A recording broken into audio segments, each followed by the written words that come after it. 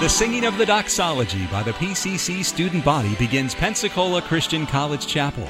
At each chapel service, students have an opportunity to receive spiritual exhortation and enrichment during a time of music and meditation on God's Word.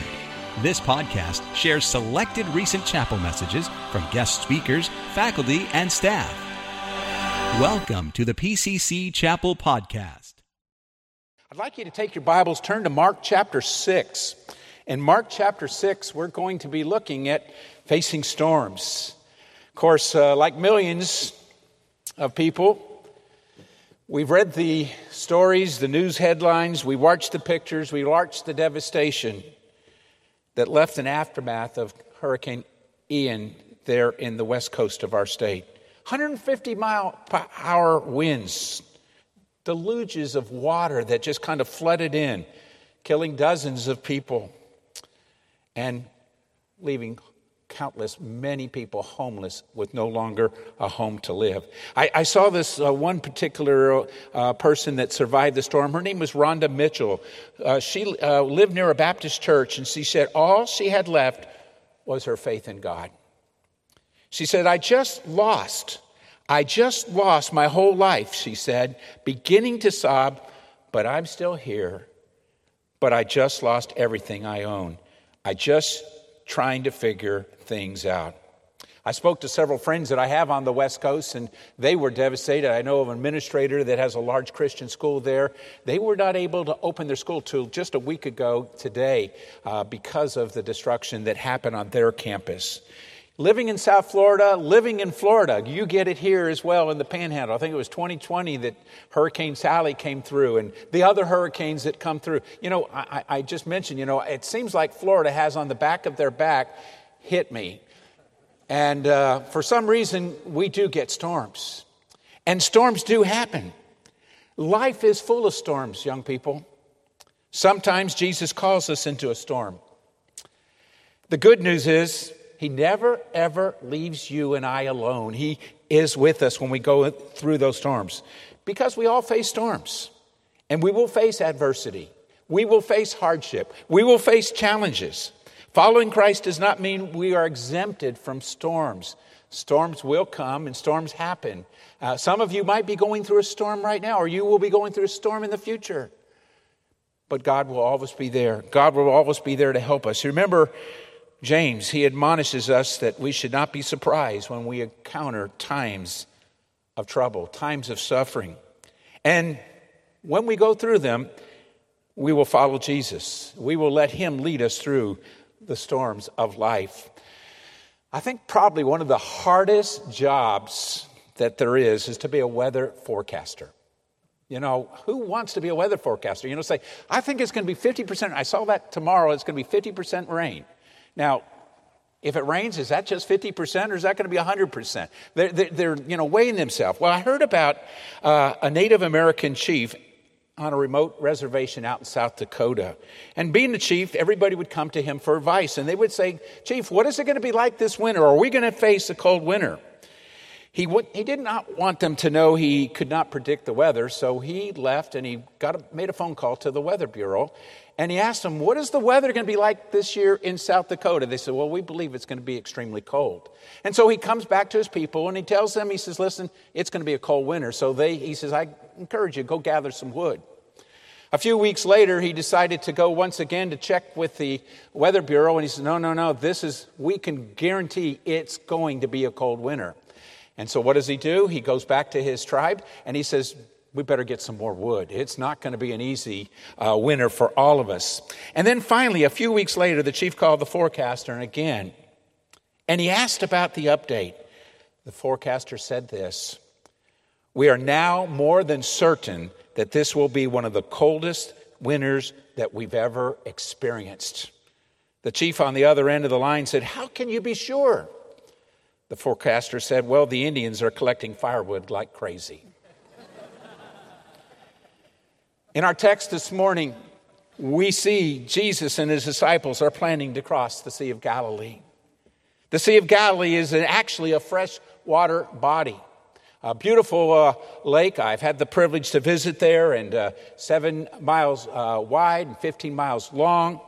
Probably a good, during that day, a 3-hour journey to get across the Sea of Galilee. And so Jesus had just finished up ministry, feeding the 5,000 people, and he urgently pushes the disciples on a boat to go across. And he says, I'll meet you on the other side. There's some background details of our passage in Mark 6, because really in Mark we see 2 boat experiences. One was a very bad storm that would have tore their boat apart, and Jesus was sleeping in the boat. And he wakes up and he calms the sea. He said, peace, be still. This particular storm that we're finding here in Mark chapter 6 is not that type of storm, but it was a tough storm. There were these winds that were keeping them from really progressing and to get across. Normally a 3-hour trip, it wasn't happening for them. You know, it's easy to get confused of the 2 stories.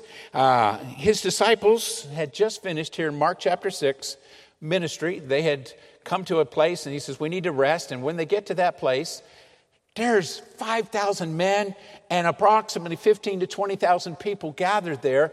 And Jesus never misses an opportunity to minister. Jesus never misses an opportunity to share the gospel. And he starts talking to them. And it goes into the late evening time.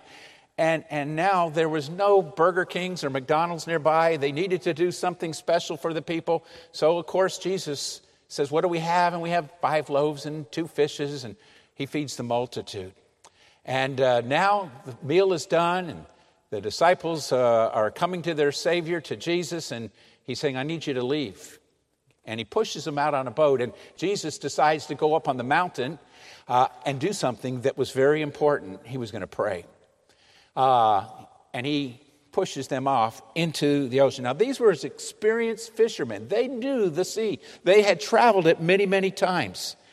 I'd like us to read here in Mark chapter 6 the story starting in verse 45. Mark chapter 6 and verse 45 as we pick up the story. And straightway he constrained his disciples to get into the ship and to go to the other side before unto Bethsaida, while he sent away the people.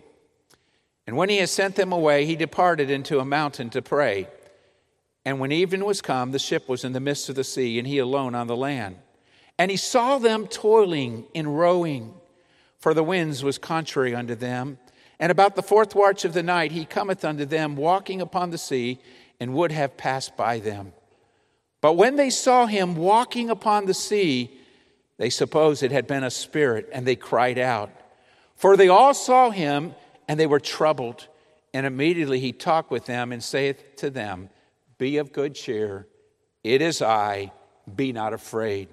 And he went up unto them into the ship, and the wind ceased, and they were sore amazed in themselves beyond measure, and wondered. For they considered not the miracle of the loaves, for their heart was hardened. Shall we pray? Our Heavenly Father, we thank you for the opportunity today to look to your scripture, to your word. And I pray, Lord, today that there would be something that we share, something from your word, that your Holy Spirit would speak to this student body. May they know, Lord, that you are with us through all the storms that we go through, and that you are our messenger. You are the one that is going to protect us and help us. We ask these things in Jesus' name. Amen. I don't have to tell you, but you understand exhaustion happens to all of us at one time or the other. We get exhausted from maybe just continuing working. Maybe some of you really working hard this past week as you were getting ready for maybe your exams and things. You worked another job and you stayed up the late hours, and you were exhausted. And you just were beyond yourself. You know, sometimes it's because foolish things that we have done that we get exhausted. We put ourselves in a hole and we try to frantically find, how can I get out of this? I'm so exhausted because of what I've got myself into. But on other times, we're exhausted out of the product of faithfulness. Faithfulness. You see, the disciples here have been faithful. They had been going and doing ministry. And Jesus knew that they needed a break. He knew they needed to rest. And so in Mark chapter 6 and verse 31, he says, well, let's go here. And as soon as they come to this location, there is a swarm of people. And once again, they had to get busy. They had to assist Jesus in the ministering to those needy people. And they were tired. And Jesus knew that. And says, okay, now I want you to get in the boat and I want you to go across. You see, when we go through exhaustion, when we go through hard circumstances, when we go through intense responsibilities, it leads to real fatigue in our lives. Fatigue significantly will affect all parts of our body. We'll see that fatigue will hit our mind. Our mind will no longer be sharp if we are going through exhaustion and fatigue. Our body won't work like it ought to work because we have pushed ourselves beyond measure. Storms also affect your will. And we become dull and we become numb. So what do? Well, in the moments that we have, our text reminds us more than anything, what do? We need to understand that you and I need Jesus in the difficult times. We need him. And so here Jesus presents him as the agent of encouragement, God's agent of encouragement. And as you go through storms, Jesus intends to encourage you. He says, the world hates me. It's going to hate you. And because of that, I will be there and I will help you. The first thing I want you to notice is found in verse 48. During storms, Jesus encourages us by drawing near to you during your storm. You don't go it alone. You don't battle storms by yourself. He is always with us. It says in verse 48, and he saw them toiling and rowing. For the wind was contrary unto them, and about the fourth watch the night he cometh unto them, walking upon the sea, and he would have passed by them. Jesus saw their struggle. Jesus knew that they were going through a hard time. The language here makes it very clear that Jesus insisted that the disciples get in the boat. Mark and Matthew really don't give us an explanation why he was considered it urgent that they leave. But as we go to the Gospel of John, in John chapter 6 and verse 15, we find as you read there, the people wanted to make him king. And it wasn't Jesus' time yet. It wasn't the opportunity. It wasn't the time for him. And so he says, we need to leave. You need to get out of here. And I'm going up on the mountain. When you and I walk through storms, we never see the whole story. We don't understand. And you know what? We'll never see it completely this side of heaven. We won't understand and comprehend. But we can trust that Jesus sees and that Jesus knows. And in the midst of the storm, in the middle of our storms, Jesus sees you. He's aware. He knows you. A life lesson that we need to help and understand here is that Jesus sees us and prays for us in the midst of your difficult times. I don't know, maybe some of you today are going through some storms. Maybe some of you have had some hardships and difficulties that are going on back home. And you're here, you're doing your studies, preparing for whatever God has for you. But it's hard on your heart. But remember, the Lord knows. He is there to help you through it. He's there to give you encouragement. You know, some of us might be wondering, did Jesus really care for his disciples? Why did he let them go out into a storm? Jesus knew the storm was coming. He understood that. And we see that, in fact, he was the one that made them get into the boat. Jesus doesn't pray for us to avoid the storms. He prays for us to endure the storms. It's during those storms that you and I become stronger. It's during those storms that God strengthens us and we draw nearer to him because he's with us through the storms. We're told that halfway through their journey in the lake, there was a strong headwind. And it was totally dark, probably around the hour of 3 a.m. in the morning and probably the darkest hour of the night. Just as the disciples' last strength was about to give out, what do they see? They see Jesus come walking on water. First of all, they didn't know who it was. They thought it was a spirit. They thought it was a ghost. They were afraid. But he continues to walk past them.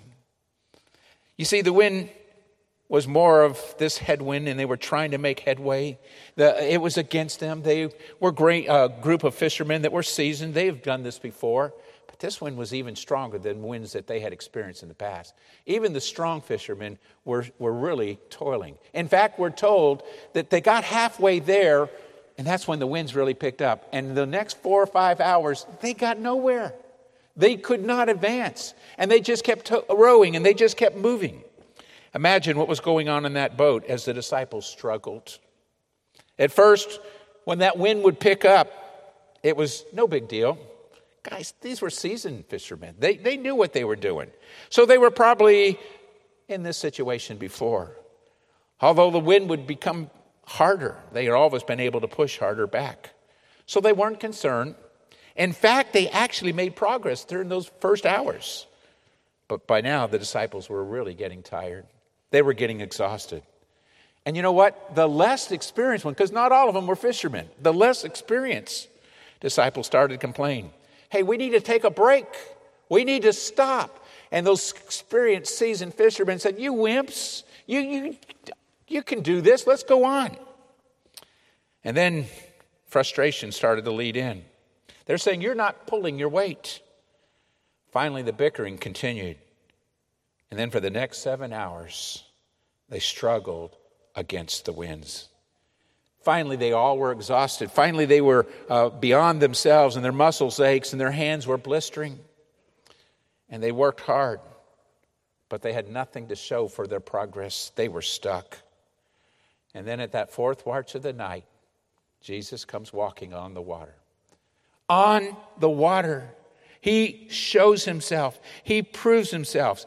At the right time, Jesus always comes in to provide strength and encouragement and help for us. It says that Jesus comes to them walking upon the sea.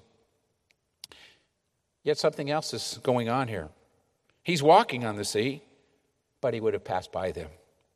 Did Jesus mean to be cruel, just walking and going past them? He sees them straining. He sees them fearful. Of course he wasn't being cruel. That's not what his objective was here. Something else is going on. Mark is trying to show us who Jesus really is.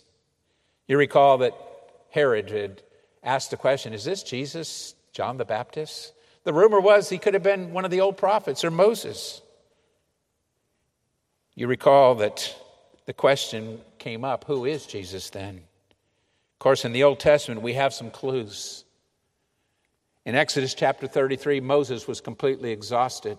He had performed the 10 plagues and did the 10 plagues. He took the people over the Red Sea, and he had a stiff-necked, hardened heart group of people just complaining and complaining. And in Exodus chapter 33, we says that he went up on the mountain of Mount Sinai, and he told the Lord, Lord, if you don't go with me, I can't do this. And the Lord assured him that he would go with them and he would move forward with them. When he heard that, God gave an amazing miracle in his life. He put him in a cleft of a rock. And there in the cleft of the rock, he passes by him, and he was rejuvenated. He comes down off that mountain. The people could not believe what happened to our leader. He is so shining. His body is just putting out this radiance. Moses was able to fulfill and finish his responsibilities because God rejuvenated him during his storms. I think of Elijah, the similar situation in 1 Kings chapter 19. He'd been going to bat for God for a countless amount of time. It had been draining. And there's this great battle between Elijah and the true prophets of God and the prophets of Baal. And the outcome. Great victory. It seems it was a high point for Elijah. But just wait, the wicked Queen Jezebel, she comes on the scene and she says, you are going to be murdered. We're going to have you killed. That's when spiritual depression set in Elijah. Instead of trusting God during that difficult time, he runs and he gets to Mount Sinai and he climbs the mountain and he's so fatigued and he's just drained. He's exhausted. And God comes and feeds him through a raven. He gets rest. But sometimes food and rest is not enough. Sometimes we need something more. And so that's what exactly we find in 1 Kings chapter 19, that we see how God revealed himself in that chapter. In verse 11 of 1 Kings 19, we read this opportunity, this experience that he had. And he said, go forth and stand upon the mount before the Lord. And behold, the Lord passed by, and a great and strong wind rent the mountains and break in pieces the rocks before the Lord. But the Lord was not in the wind.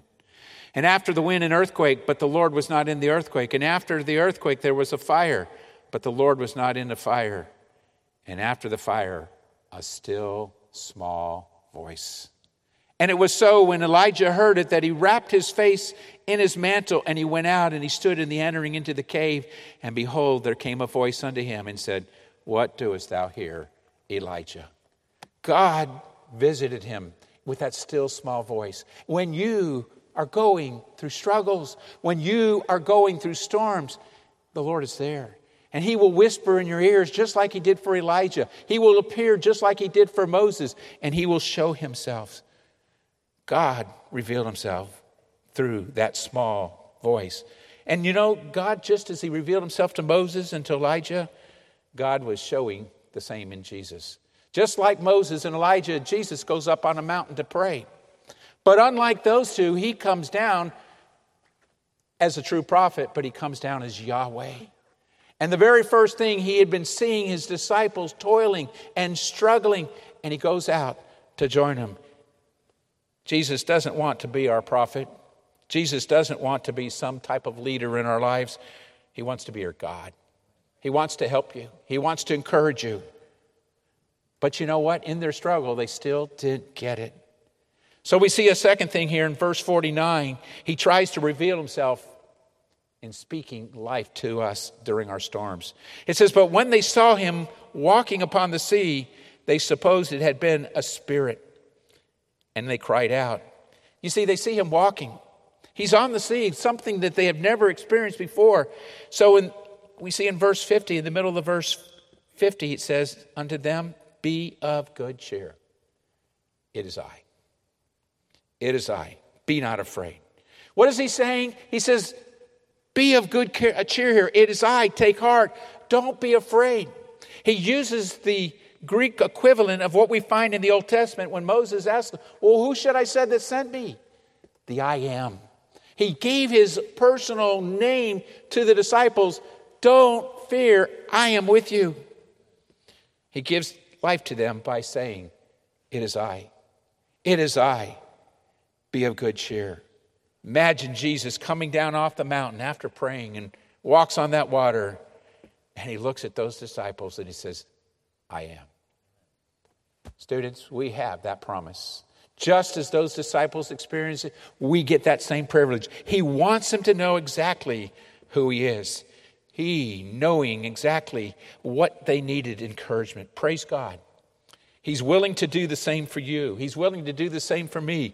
Jesus' words to us in life, he speaks.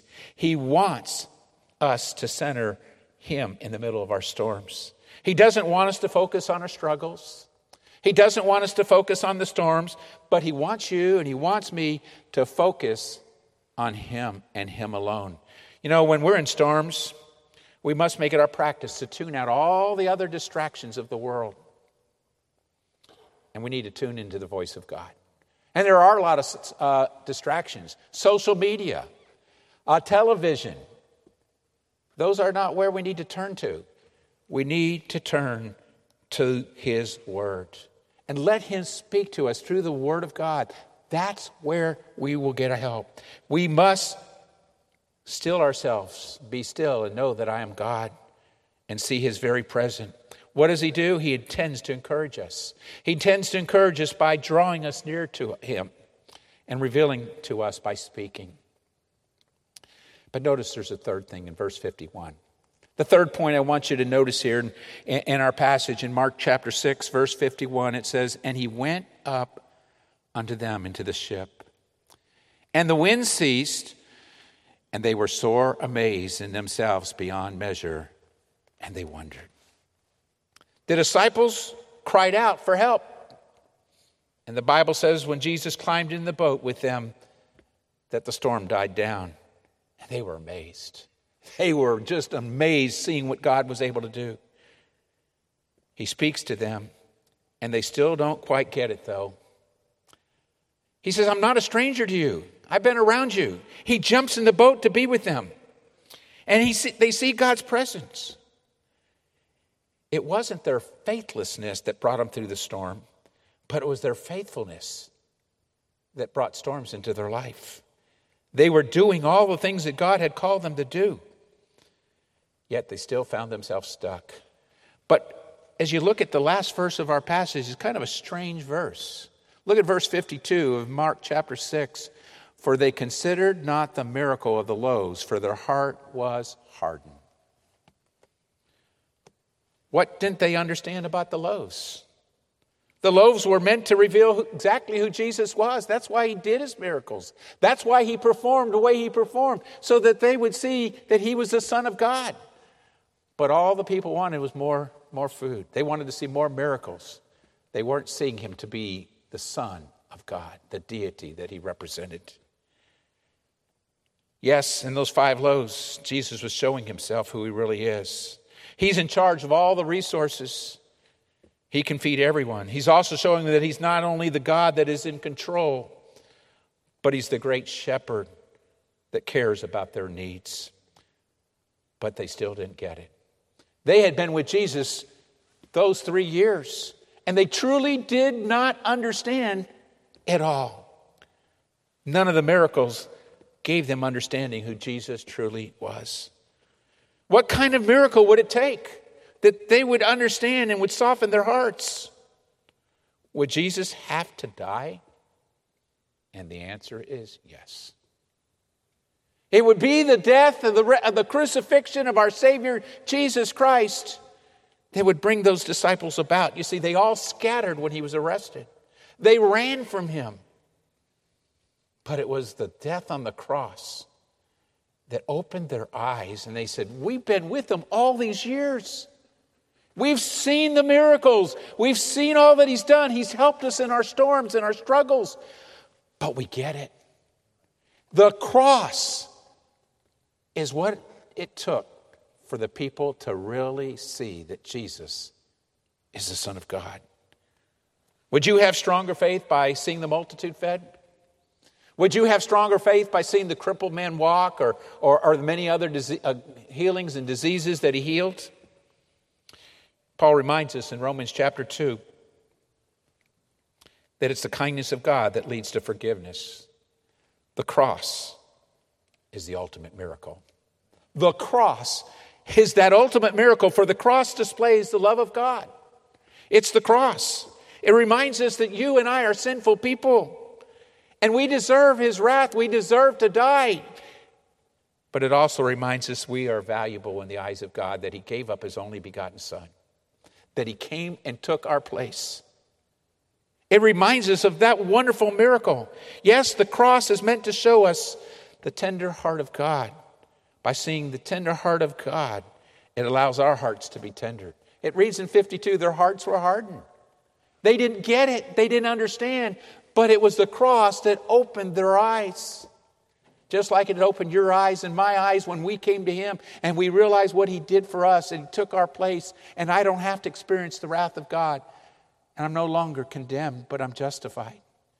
Just as if I've never sinned. Not because I deserve it, not because I'm good, but because of what he did for me there at the cross. The cross shows us the value of the eyes of God, but the resurrection stamps out our victory. No wonder their hearts were hardened. It's the cross that was going to soften them. So to all the weary that need rest, look to the cross. Jesus draws near to us. Jesus speaks to us.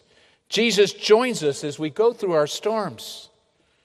To all who are weary and need rest, we find it in the death and the resurrection of Jesus Christ. I love Psalms 46 because it's a help when we go through storms. Of course, Psalms 46, in the first couple of verses, it reads, God is our refuge and strength, a very present help in trouble. Therefore will not we fear. Though the earth be removed, and though the mountains be carried into the midst of the sea, though the waters thereof roar and be troubled, though the mountains shake with the swelling thereof. The very first words of Psalms 46 begins with, God is our refuge. No storm touches him. He needs no insurance policy because he reigns above the floods. He says God is our strength. He never loses power. He never loses fuel. It says God is our helper, who is always found. He isn't helpless like us. He isn't stuck watching the things of the world. God is our helper, who is always with us in the times of our trouble. The psalmist isn't in denial. He went through some great storms, David. But he says, God is my refuge. Heard about a pastor that was dislocated and had to move over to the east coast of Florida. He was in Boca Raton right after the storm, and he was in a hotel room, and he was in the mall, and he was trying to get the last minute news of what's going on his part of the world. And some other people walked up, and he started talking, oh, that's where I live. My church is on Sanibel Island. It's destroyed. And they were just shocked, and they were just amazed to hear the stories of what was going on.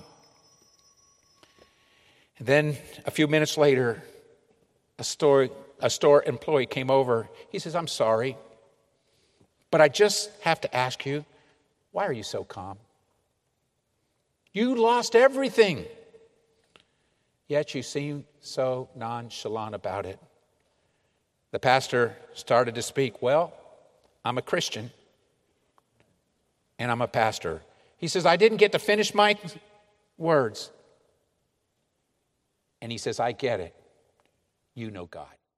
You've been listening to a message from Pensacola Christian College Chapel. You're welcome to pass this sermon along to others.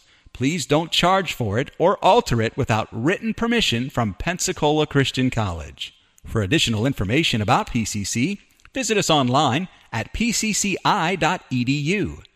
Pensacola Christian College, empowering Christian leaders to influence the world for Christ.